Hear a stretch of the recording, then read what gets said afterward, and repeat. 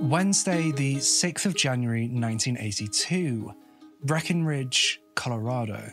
That Wednesday had been a typical winter's day, with temperatures dropping way below 0 degrees and a snowstorm brewing on the horizon.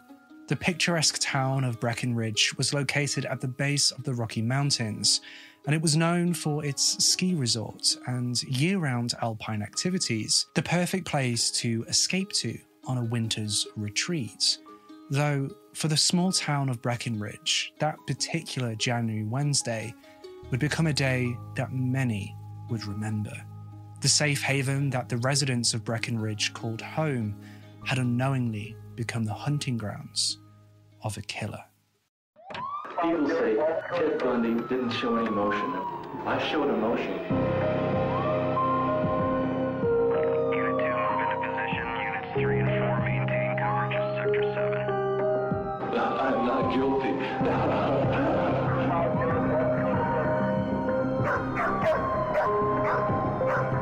Open and clear. We have a visual. Repeat, we have a visual.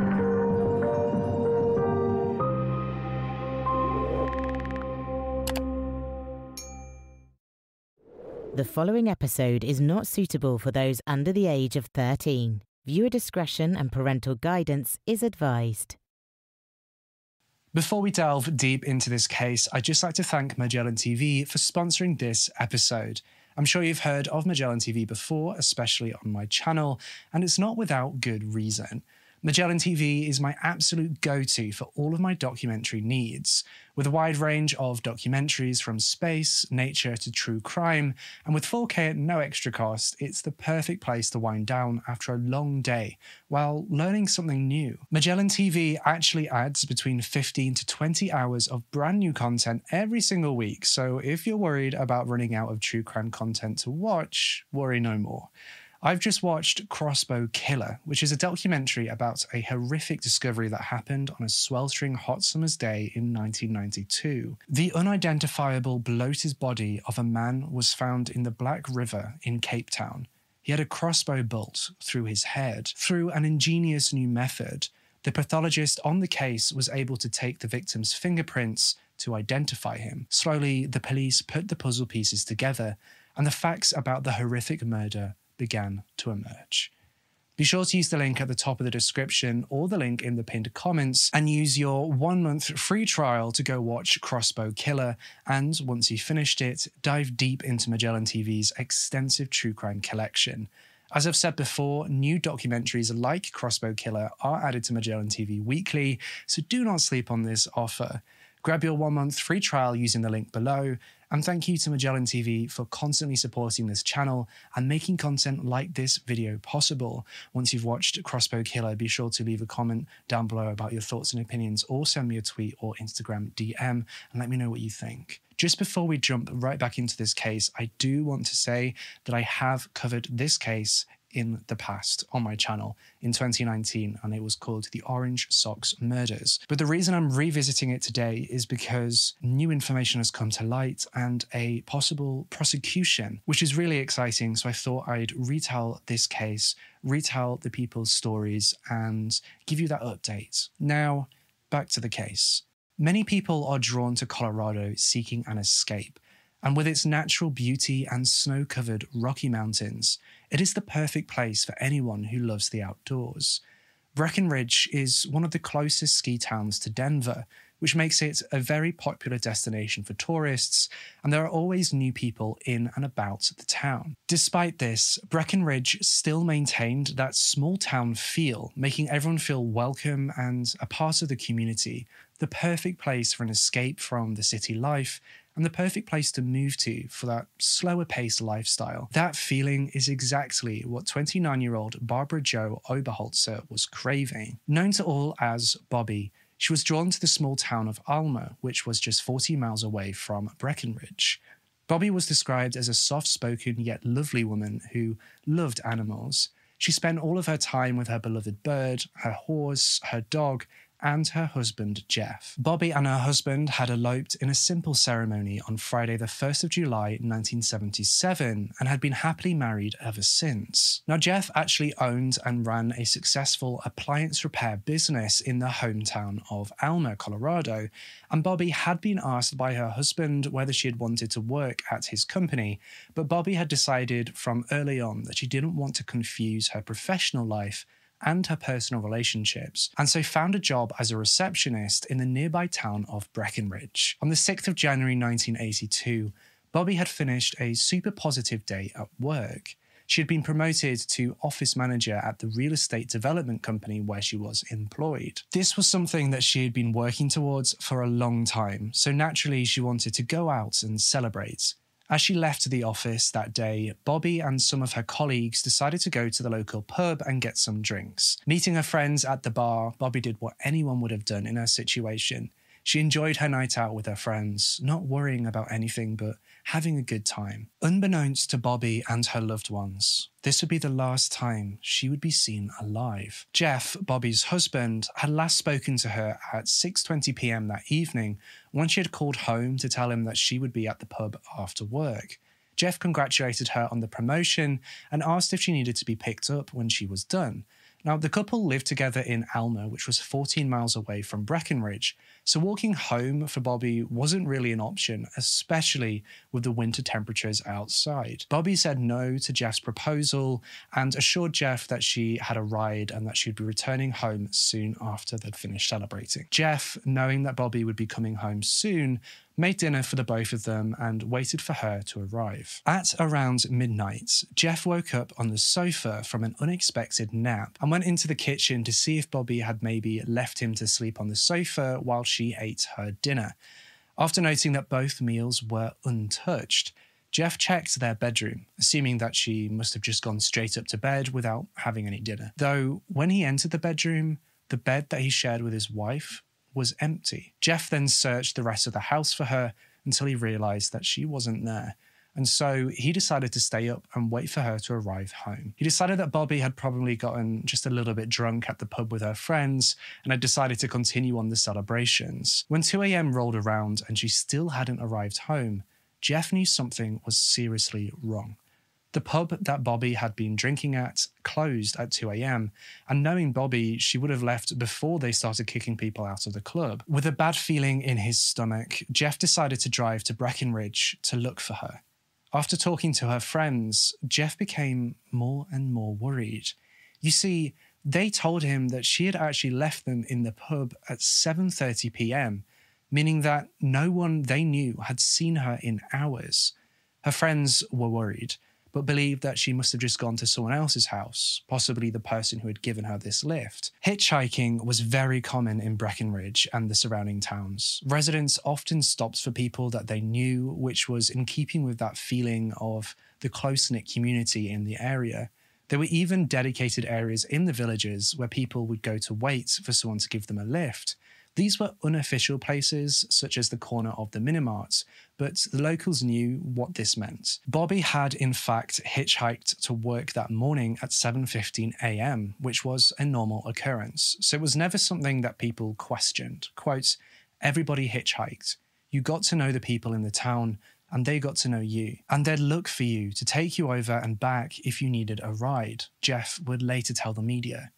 While in Breckenridge, he decided to check out Bobby's office building, just in case she had decided to just crash on the couch in the office, though, as he feared, the office was locked and dark. No one answered his frantic knocks on the office doors. After finding no signs of Bobby in the town or in her office, Jeff went to the police station to report that Bobby was missing.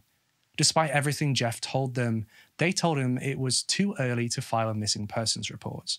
Now, just as a side note, it is extremely important for me to mention right now that you should not wait to report someone as missing.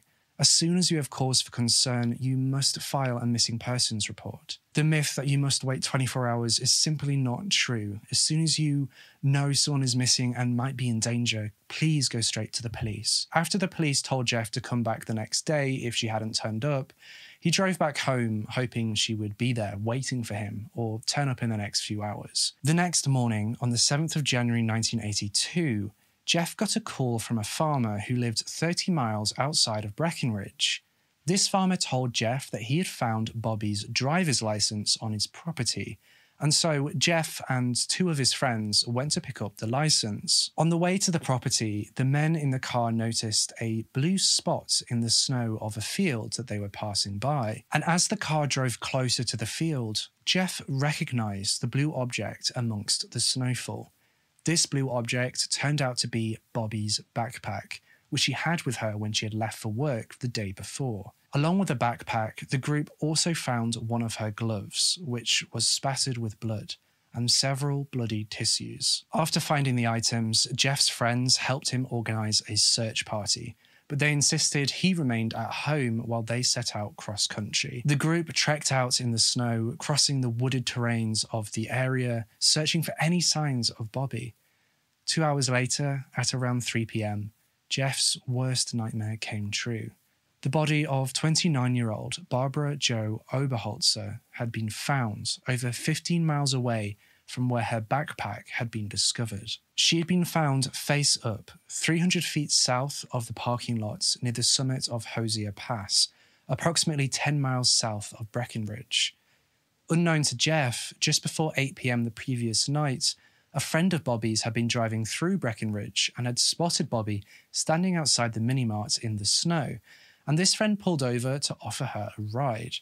Though, knowing that this friend wouldn't be driving all the way up to Alma, she declined this ride and decided to wait for someone who wouldn't be put out by driving to Alma. As this friend drove away, he looked back at Bobby in his rearview mirror and watched her knock her shoes free of snow and huddle deeper into her jacket, completely unaware that he would be the last person to see her alive. At the crime scene where Bobby's body had been found, the police found 3 pieces of evidence.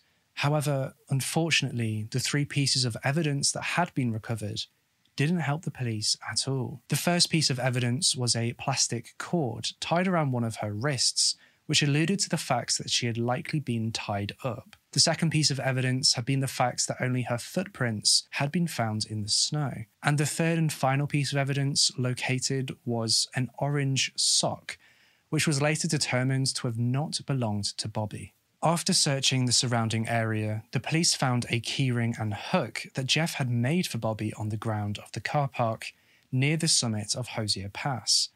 The keyring was actually a metal hook defense weapon.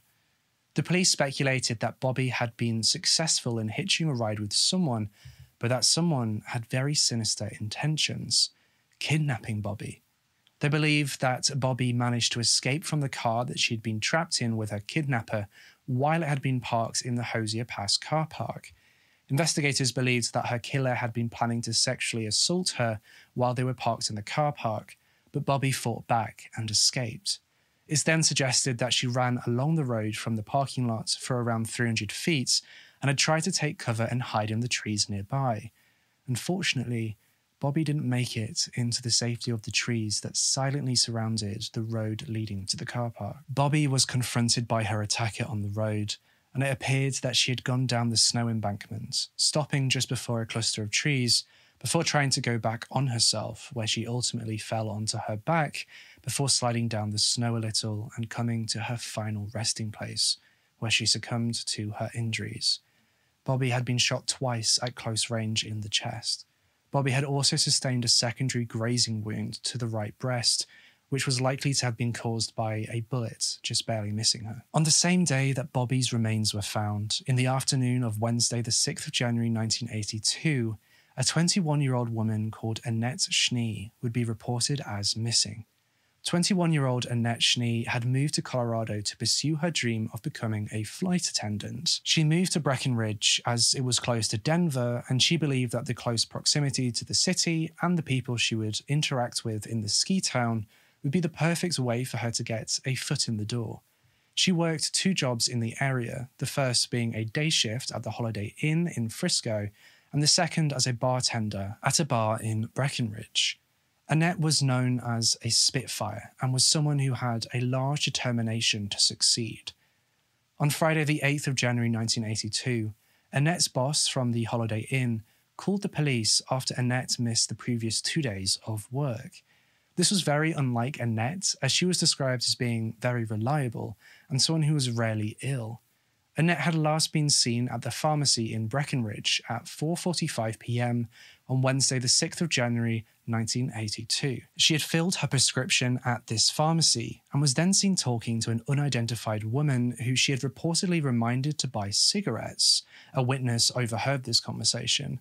This unidentified woman that she had been seen with was described by witnesses as being a white female, stood at around 5'4" tall, and had a slender build. Interestingly, this woman was also described as looking as if she had been camping out for a few days. The unknown woman smoked Marlboro cigarettes, and the only purchase that Annette had made had been her prescription. Annette had been scheduled to work a shift at 8 p.m. that night at the bar in Breckenridge, though she had left her uniform at home in a different town. She never picked it up. Around 5 months after Annette was reported as missing, on Saturday the 3rd of July 1982, a young boy and his father had been fishing in the Sacramento Creek in a mountain valley about 10 miles south of the Hosier Pass, where Bobby's body was found. While walking further down the creek to find a better fishing spot, the boy came across a woman's body laying face down, fully clothed and partially submerged in the water. The body was that of the missing Annette Schnee. Sacramento Creek, where Annette's body was uncovered, was a very isolated mountain valley area. It was around 20 miles away from Breckenridge, where Annette was last seen. Police speculated that she was hitchhiking home from the pharmacy to get ready for work, but, as with Bobby, had accepted a lift from someone with very sinister intentions. When the police searched her bedroom, they found her work uniform still laid out on the bed, waiting for her to return.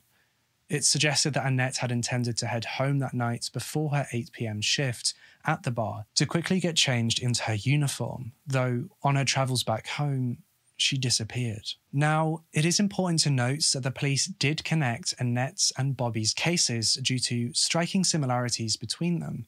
It was immediately suspected that Jeff had somehow been involved in both murders, though when investigators spoke with Jeff, he initially claimed that he had never met Annette and didn't know her. However, after he saw pictures of Annette on the local news, he actually went back to the police and told them that he had met Annette once before. Jeff claims that Annette had once hitched a ride with Jeff, and during that ride, Jeff gave Annette his business card.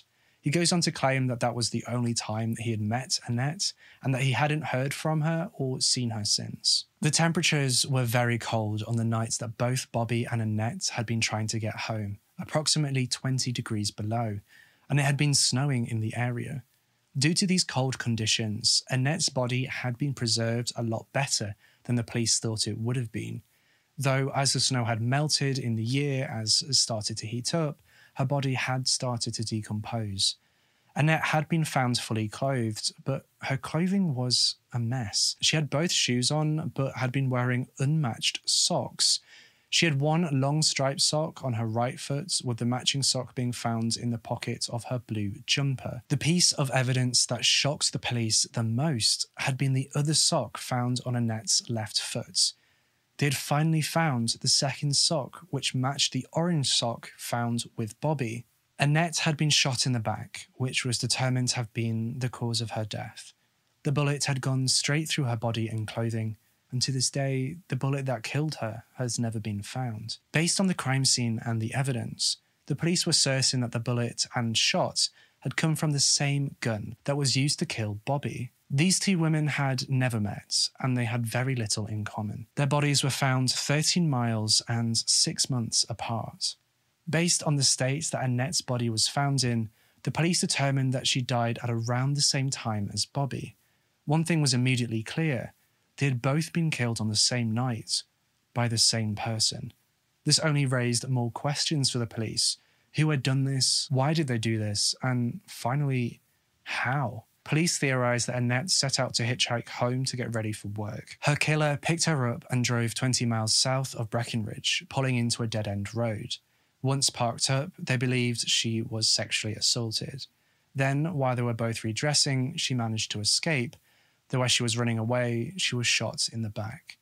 With his victim now dead, the police believed her killer drove back to Breckenridge and found Bobby, who became his second victim. That would explain the orange socks. The main suspect for these murders was Bobby's husband, Jeff Oberholzer. The police were highly suspicious of Jeff for multiple reasons.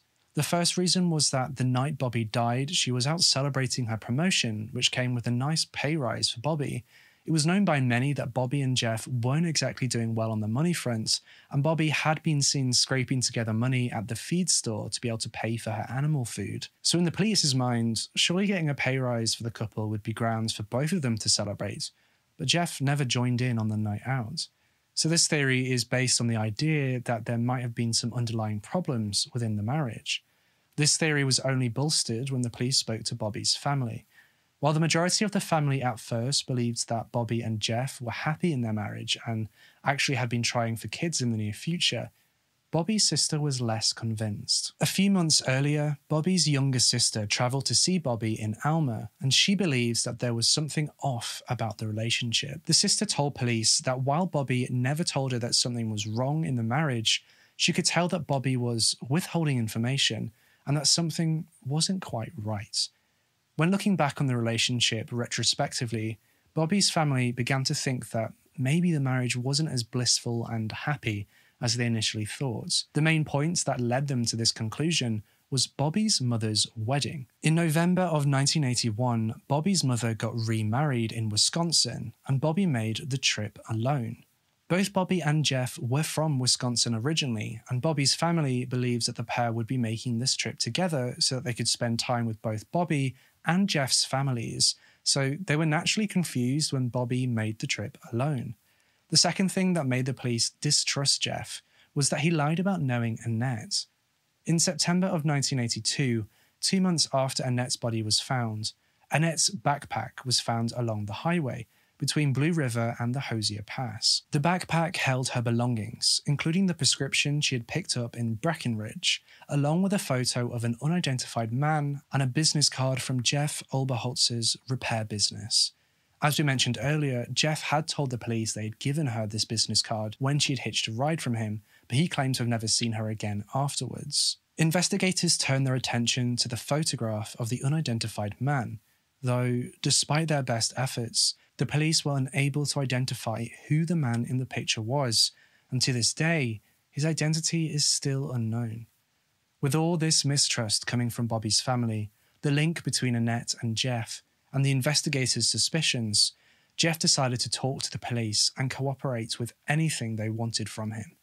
This saw Jeff submitting himself for a polygraph test, which he passed, leading to the police dropping their suspicions for him as the main suspect.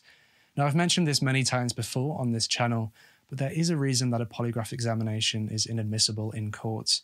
They're simply not reliable and are more used as a tool to intimidate a suspect into revealing the truth, rather than actually determining whether they're telling the truth or not.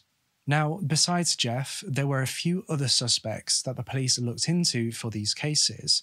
The first was a cab driver called Thomas Luther, who was jailed for beating and sexually assaulting a hitchhiker after picking her up in Breckenridge in February of 1982, a month after Bobby and Annette had been killed.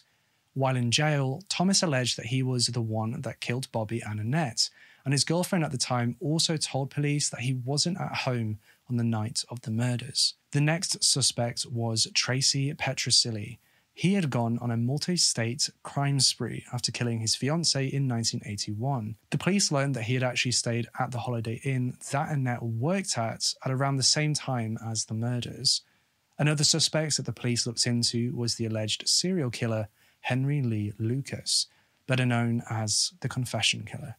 Though all of these suspects were looked into and investigated, but no evidence gave the police enough grounds to charge any of them with any of the murders. And despite the police's suspicion, there was no solid evidence that pointed to Jeff being the killer either. And so, unfortunately, the cases of Bobby and Annette went cold. Even with the cases going cold in 1982, the deaths of Bobby and Annette have been actively pursued for decades. These efforts were led by Charlie McCormick, a former Denver homicide detective turned private investigator who began working on the case in 1989, 7 years after the murders took place. McCormick had actually stopped working as a homicide detective after becoming burnt out, seeing too many murders, which understandably drained his desire for continuing police work. But after seeing the case files for Bobby and Annette's murders years later, McCormick got an itch to solve them. And so he came to the police station with a list of around 50 tasks, which he said he needed to be done to help restart the search for the killer. As he was no longer a police officer, he couldn't join the case with the Summit County's Sheriff's Office. Instead, he signed on as a private investigator for the Schnee family, in which he was paid $1 a year. He was doing this case out of his own need to find justice, rather than a need for a paycheck. McCormick, who is now in his 80s, worked alongside the Park County Sheriff's Office over the past nearly 4 decades to try and find justice for these two families. He's spoken out about the cases in the years that have passed, and he combed through case file after case file, trying to find something that might have been previously missed. McCormick said that a key turning point in the investigation was in 1998, when they discovered that there was usable DNA from the crime scene of Bobby. As DNA testing technologies advanced, the investigators were able to analyze the blood found on Bobby's glove, and they learned that it belonged to a man. The first thing that they did was contact Jeff to compare his DNA to the DNA they found on the glove. And as Jeff stated all those years ago, he didn't have anything to do with these deaths, and the DNA confirmed this when it wasn't a match, finally dismissing the theory that Jeff killed his wife and Annette. Speaking out after this unsuccessful DNA match, McCormick emphasized that Jeff always cooperated with police over the years. He took and passed 2 polygraph tests and willingly allowed detectives to search his home for evidence, all in the hopes that something would help them break the case. The DNA from the glove also failed to match any records in the FBI's DNA index system over the years, but new hope came with the development of genealogy testing. Beginning in 2020 and moving into 2021, DNA from the crime scenes of both Bobby and Annette was analysed using genetic genealogy and was tested against samples submitted on public DNA databases. This testing gave the police over 12,000 people that could be linked to the killer through their family trees. Eventually, after combing through all of the data, signs began pointing towards a man named Alan Lee Phillips. The detectives working the case spent 6 weeks tailing and investigating the now 70-year-old man who they believed might have been responsible for the 1982 murders. After obtaining a DNA sample from Alan, they were able to fully test it against the blood sample found in 1982, and to their shock, it was a match. Finally, after nearly 40 years, they had found their killer. On Wednesday, the 24th of February 2021, Alan Lee Phillips, aged 70, was arrested during a traffic stop near his home in Dumont, Colorado, in connection to Bobby and Annette's cases. Shockingly, though, this is not the end of this case. When the police arrested Alan for the murders on the 24th of February 2021, his mugshot was plastered across news channels in the area and caught the attention of retired fire chief Dave Montoya. Dave Montoya immediately recognized Alan's face as the man he rescued from the top of Guanella Pass near Breckenridge on a freezing January night 39 years ago. At the time of the rescue, local papers described the rescue as a miracle. Alan's truck had gotten stuck in a snowdrift and he was stranded in the snow with the temperatures dropping to 20 below.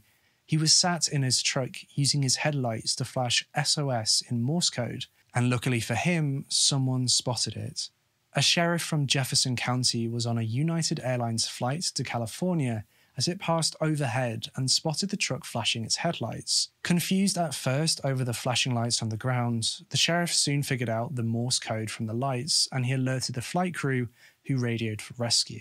When the rescuers arrived on the scene, they found Alan intoxicated with a large bruise on his face, but he was otherwise unharmed from getting stuck in the snowdrift. Montoya asked Alan what he was doing in the Guanella Pass that late at night and in these weather conditions, and Alan told him that he got drunk and had decided to drive home. He thought that to be a good idea. At the time, Montoya was just too shocked at how this rescue came together for him to question him any further. When the fresh bruise on his face was mentioned, Alan said that he had climbed out of his truck to go pee and he had been blinded by the snow and hit his head on the corner of his truck. 40 years later, this story has switched from a miracle rescue to that of a despicable killer on the loose. We now know that that bruise on his face didn't come from him hitting his car. It came from either Bobby or Annette while they were fighting to escape his clutches.